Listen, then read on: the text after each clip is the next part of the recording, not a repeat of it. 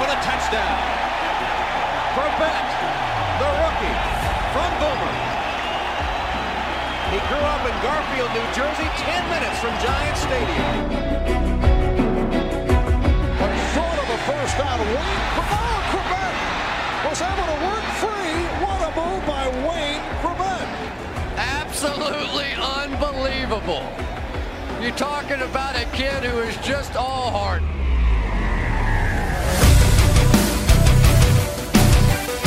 Welcome to the Underdog Jets podcast with Wayne Corbett and Robbie Sabo.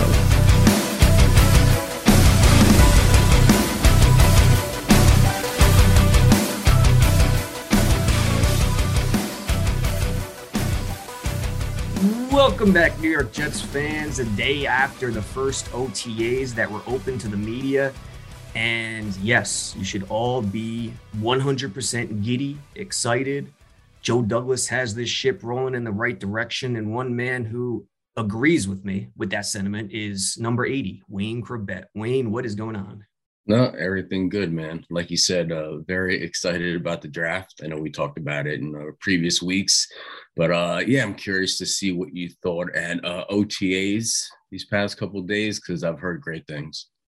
Yeah, I know I'll see you later this summer at some point in August at practice, but I don't know if it was the first practice or second practice of OTAs, but it was the first one open to the media on Tuesday. And then the next one will be next Wednesday.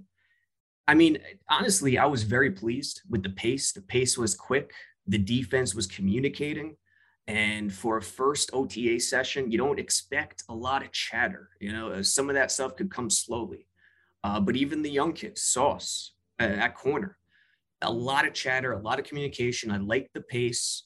I liked the drills the big guys were doing. Offensive line, defensive line, they were getting after it, using the sled. The players were just in shorts and helmet, as you could expect. No shoulder pads, no full team, 11 on 11. You don't expect that early on in OTAs anyway.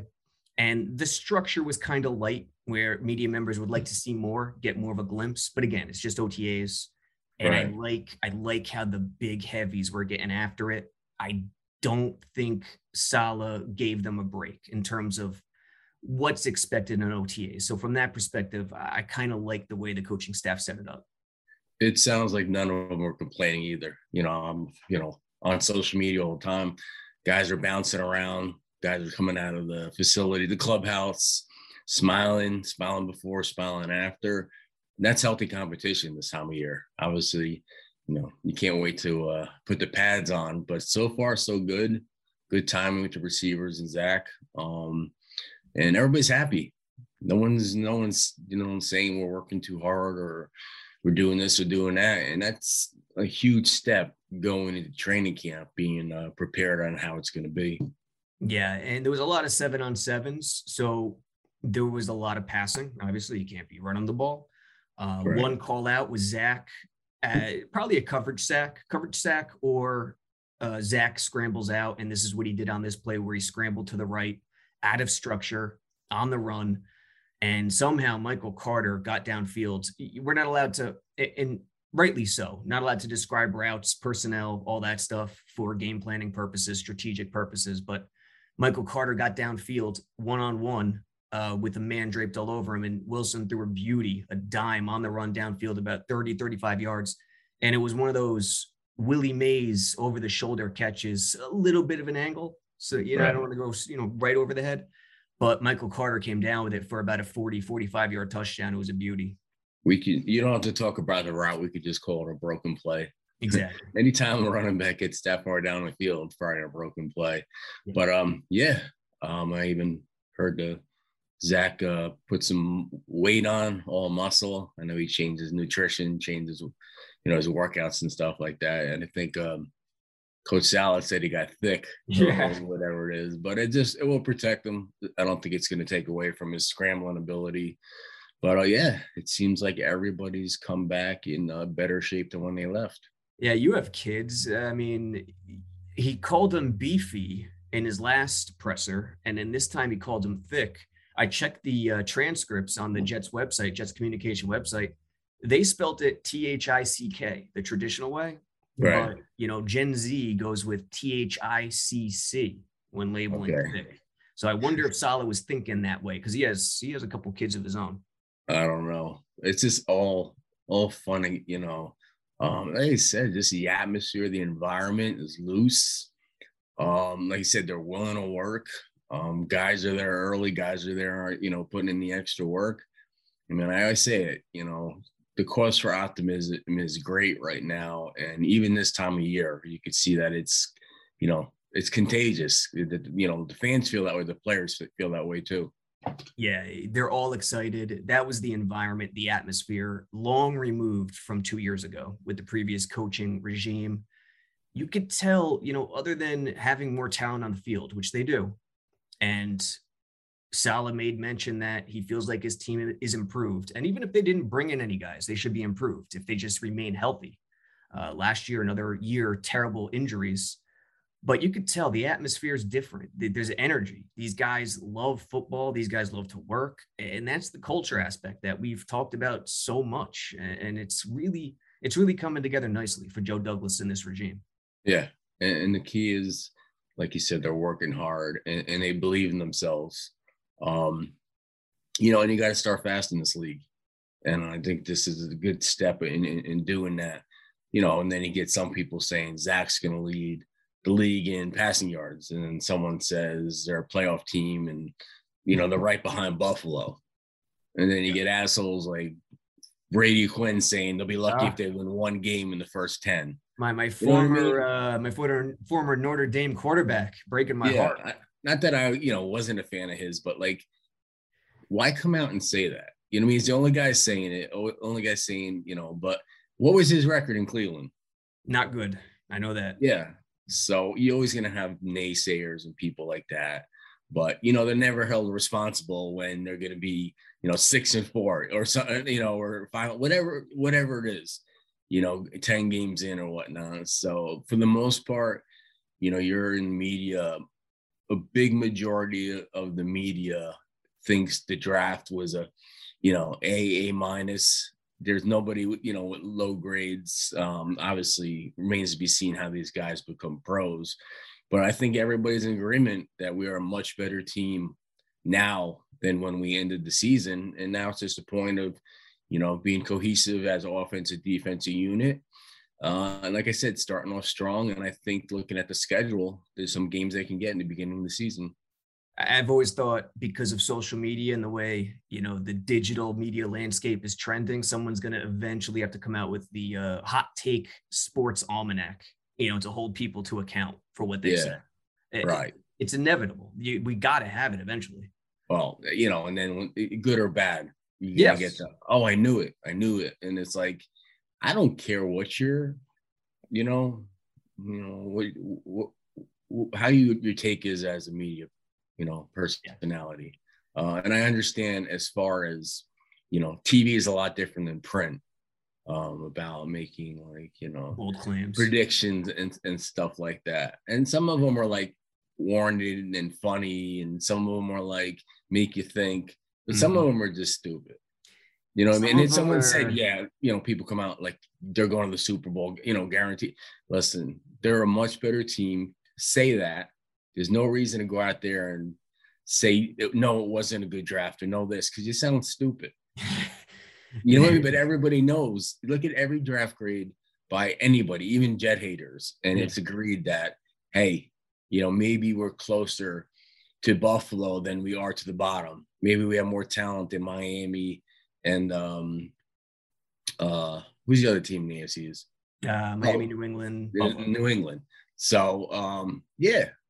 I mean, it's a couple wins here and there, and you're right up there looking for a wild card. But I think there's no way, you know, they're in the cellar of the AFC East anymore.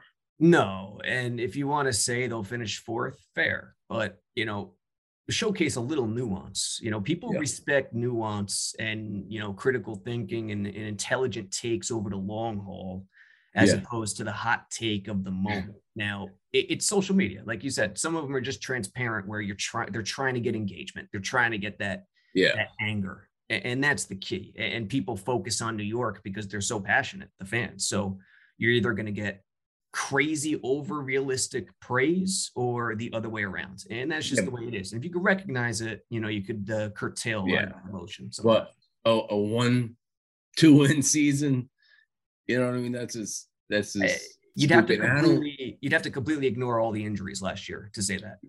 And I've never responded to trolls or people saying this or that, trying to like stir up conversation or like, controversy. I've never done that with fans. I've never done that with the media because I don't want to get involved in it. I'm not going to give them people, their 15 minutes or 15 seconds of fame by getting into a Twitter war with them. It's what they're after. Yeah. But some things, you just got to ignore, and, you try to ignore situations like that. Absolutely. And, speaking of Zach Wilson, the thing that I see right now is that it's all professionalism. Yes, he's having fun too. He's going to the Rangers games, which I'll be there Saturday night, by the way. Thank God they won last night. Game 6 coming up. Yeah. Hopefully they finish it off in 6, but we'll see. Him and Barrios having fun, but it's all professionalism. He's working hard. The entire organization sees that. Everyone in that locker room sees that. How big is that for the leader of the team, even the coach of the team, Saleh, running stairs? I mean, I know the coach doesn't have to run, doesn't have to showcase physical workman-like abilities. Andy Reid is a prime example of that, but he's got the players. How big is that for the leaders of the team to showcase that they're willing to put it all on the line in terms of professionalism? Yeah. Like you said, this is his year 2. Needs to go in there as like a team captain, as a leader, because they're going to follow him. Yeah. They're going to follow him in the good times and then the dredges of training camp when things are the toughest. He's going to need to lead by example. And as far as going out, to the Ranger games and whatever other New York events, that's great to go out there and be seen and, represent New York. And I always rooted for all the New York teams. I'm not a believer you can only be Jets or Giants or Yankees or Mets or Rangers or Islanders, whatever. So it's nice to see him there. Nice to see him getting great ovations. And I think those are going to continue when during the year, things work out. So good for him taking advantage of New York. I know hopefully he's finally used to it after coming from Utah, being at BYU, but he's taking advantage of it, and it's nice to see him out there supporting the local teams. Yeah, he told us yesterday he's up to 221, finished last season at 208, but his ideal, it's like he's a boxer or MMA fighter. His ideal weight, he said, is around 218. So he wanted to get over that projected mark and then come back down. Was there ever a season or time in your career where you entered a new season drastically lighter or heavier? Yeah, generally I was like between 185 and 190. There were seasons when I went a little heavier. I was lifting more, knowing that, it's tough to keep weight on during training camp, mostly because of the heat and the doubles and everything. Well, I could lose, 6-7 pounds in one practice, and you gain it back when you start drinking fluids. I've seen linemen lose 10-12 pounds in one practice. But I know one year I was sick. I had a problem, and I went into camp like 170, and I was quick as could be. I was in great shape, but I was getting thrown around a little bit more, trying to block, outside linebackers and, DNs on cracks and stuff like that. That was light. But for the most part, between 185 and 190 was my weight I maintained. And that's that was my sweet spot on how I wanted to weigh during the season. Yeah, I wonder which year that was, the 170 year, 99? Nah, it probably came in the early 2000s. That was after. Yeah. Probably came in the early 2000s at one point. Yeah. But yeah, that's good with Wilson. I mean, he's working hard. That's all you could expect out of your leaders, and then let the chips fall where they may. Everyone got involved yesterday, 7-on-7. The ball should rarely hit the ground. I thought his processing was good. Obviously, there's no rush coming at him, so take this with a grain of salt. But his processing was good, quick decisions. Him and Mike White both. Obviously, Flacco, he's a veteran. A lot of guys got involved. Elijah Moore with a bunch of catches, Jeff Smith, some pretty routes, great coverage.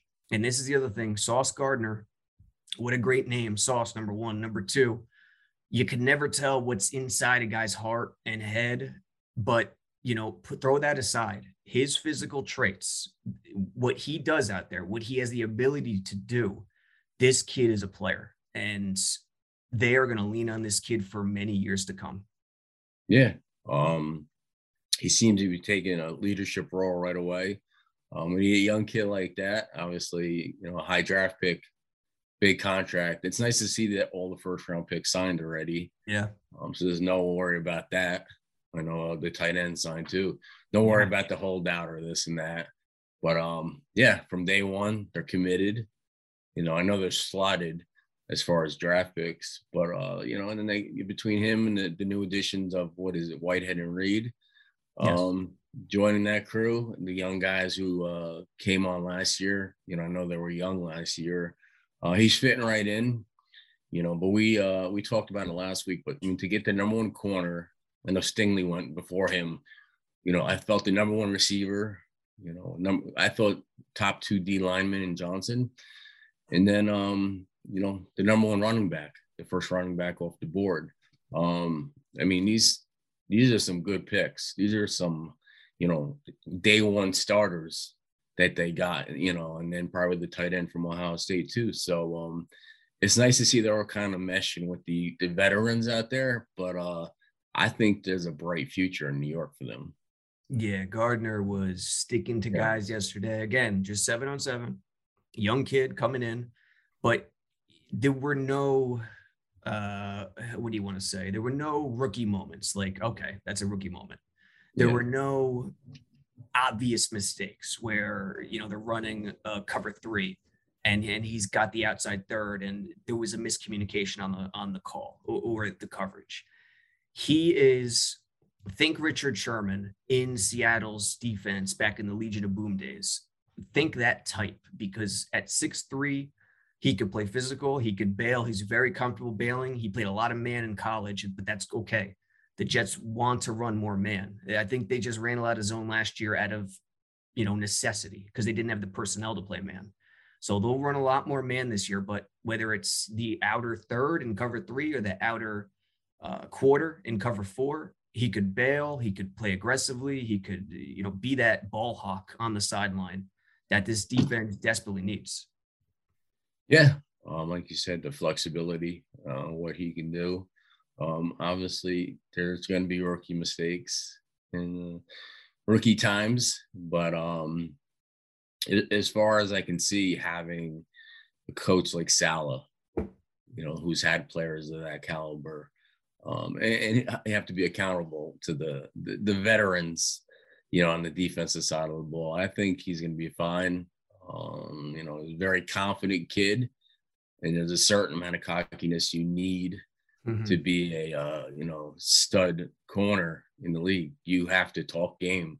You have to let number one receivers coming in that you're going to shut them down. You can't just go out there, and be nuts. You got to say, I'm going to shut you down. There's, like I said, there's cockiness and there's confidence, and he has both, but in a good way. Yeah. You know what I mean? He should be cocky. He's, top corner out there, and coming to a team like that. So everything I've seen and heard of the kid is what you're looking for in a top corner like that. I haven't been around him enough, but early impressions I get is he's confident, like you said. He's cocky, but he's also humble in a way where he showcases humility when he doesn't need to be confident, if that makes sense, in the press conferences, off the field. But when he's got to turn it on in between those sidelines, he's got that. And you need that in the NFL, like you said. Yeah. You need that swagger. And look at the best corners that were there in recent history. You look at Revis, you look at Cromartie those years. I mean, Revis knew he was the best. Mm-hmm. Everybody knew he was the best. And he didn't have to say it. Mm-hmm. He was a quiet dude. Confident. Not really cocky at all, but, he would say it was Revis Island. This guy's the guy I'm facing this week. I'm going to shut him down. Mm-hmm. You need that. You know, and any good player that has played that position, whether it's to the magnitude of Dion, you know, how he was, to someone as quiet as Rivas, that confidence is there. And it seems like, you know, Sauce has that, you know, from day one.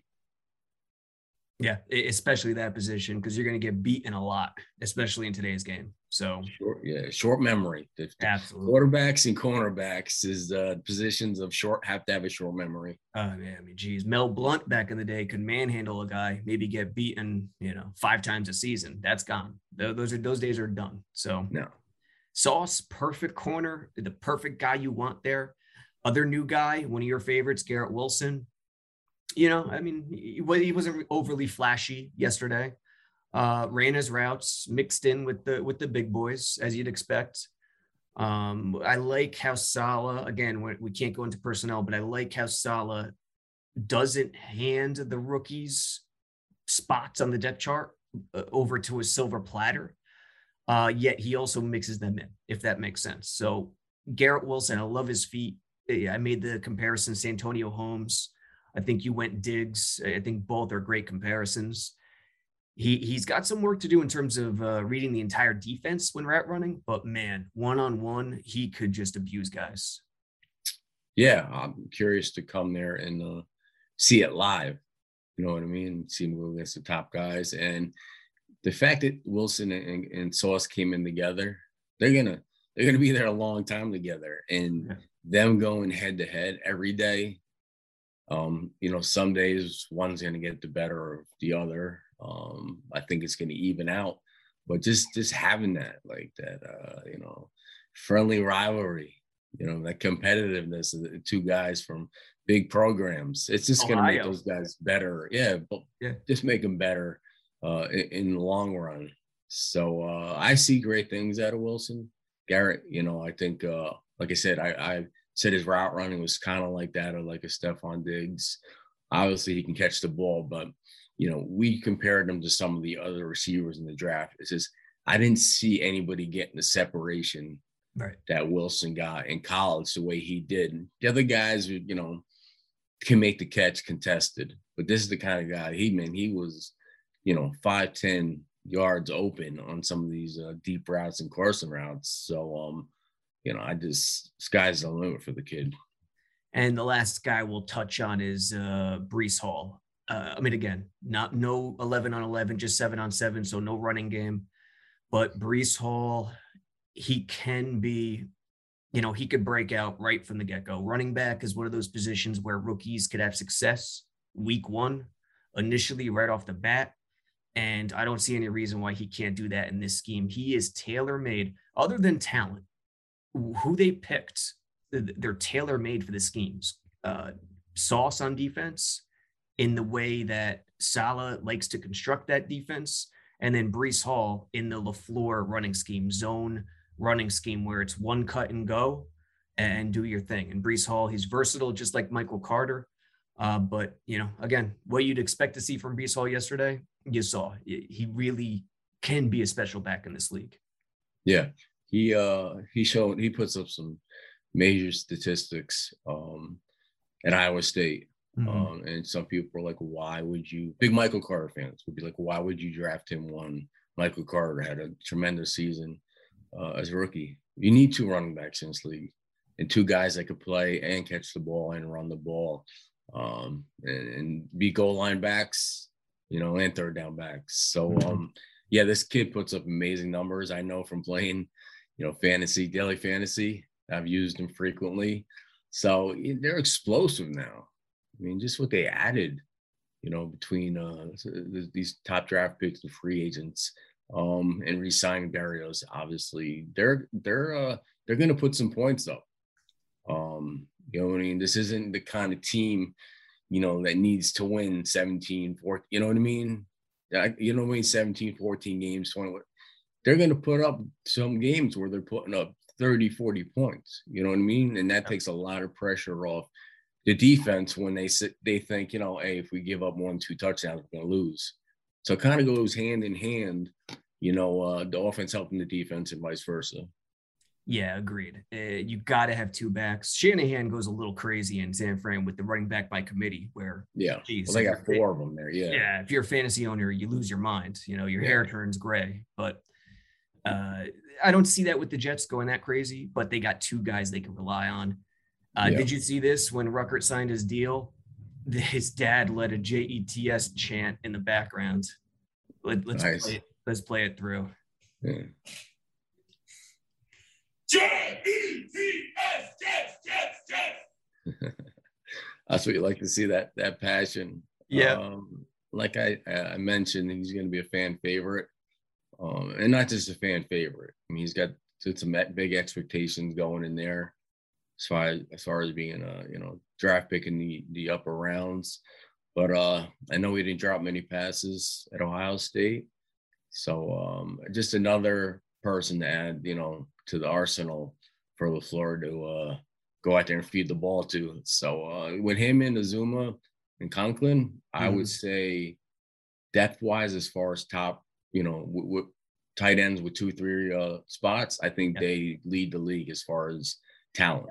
Yeah, they're up there, man. Tight ends on the team. They're up there. It's a beautiful thing that he could be the third tight end and not have that pressure, because it's tough for rookie tight ends, right? Yeah, I'm not sure about his blocking ability, but I don't think he's going to have to with those other two guys out there. The one thing that confirmed that I knew his dad was a legend, as the Jets social media account put in the tag on that tweet, is I went to his Twitter account. You ever see Tommy Boy with Chris Farley? Yeah. In his Twitter bio, it says one thing: fat guy, little coat. Nice. Once I saw that, I'm like, okay, this guy's good. Yeah, this guy's good. He's got to start speaking up a little bit more.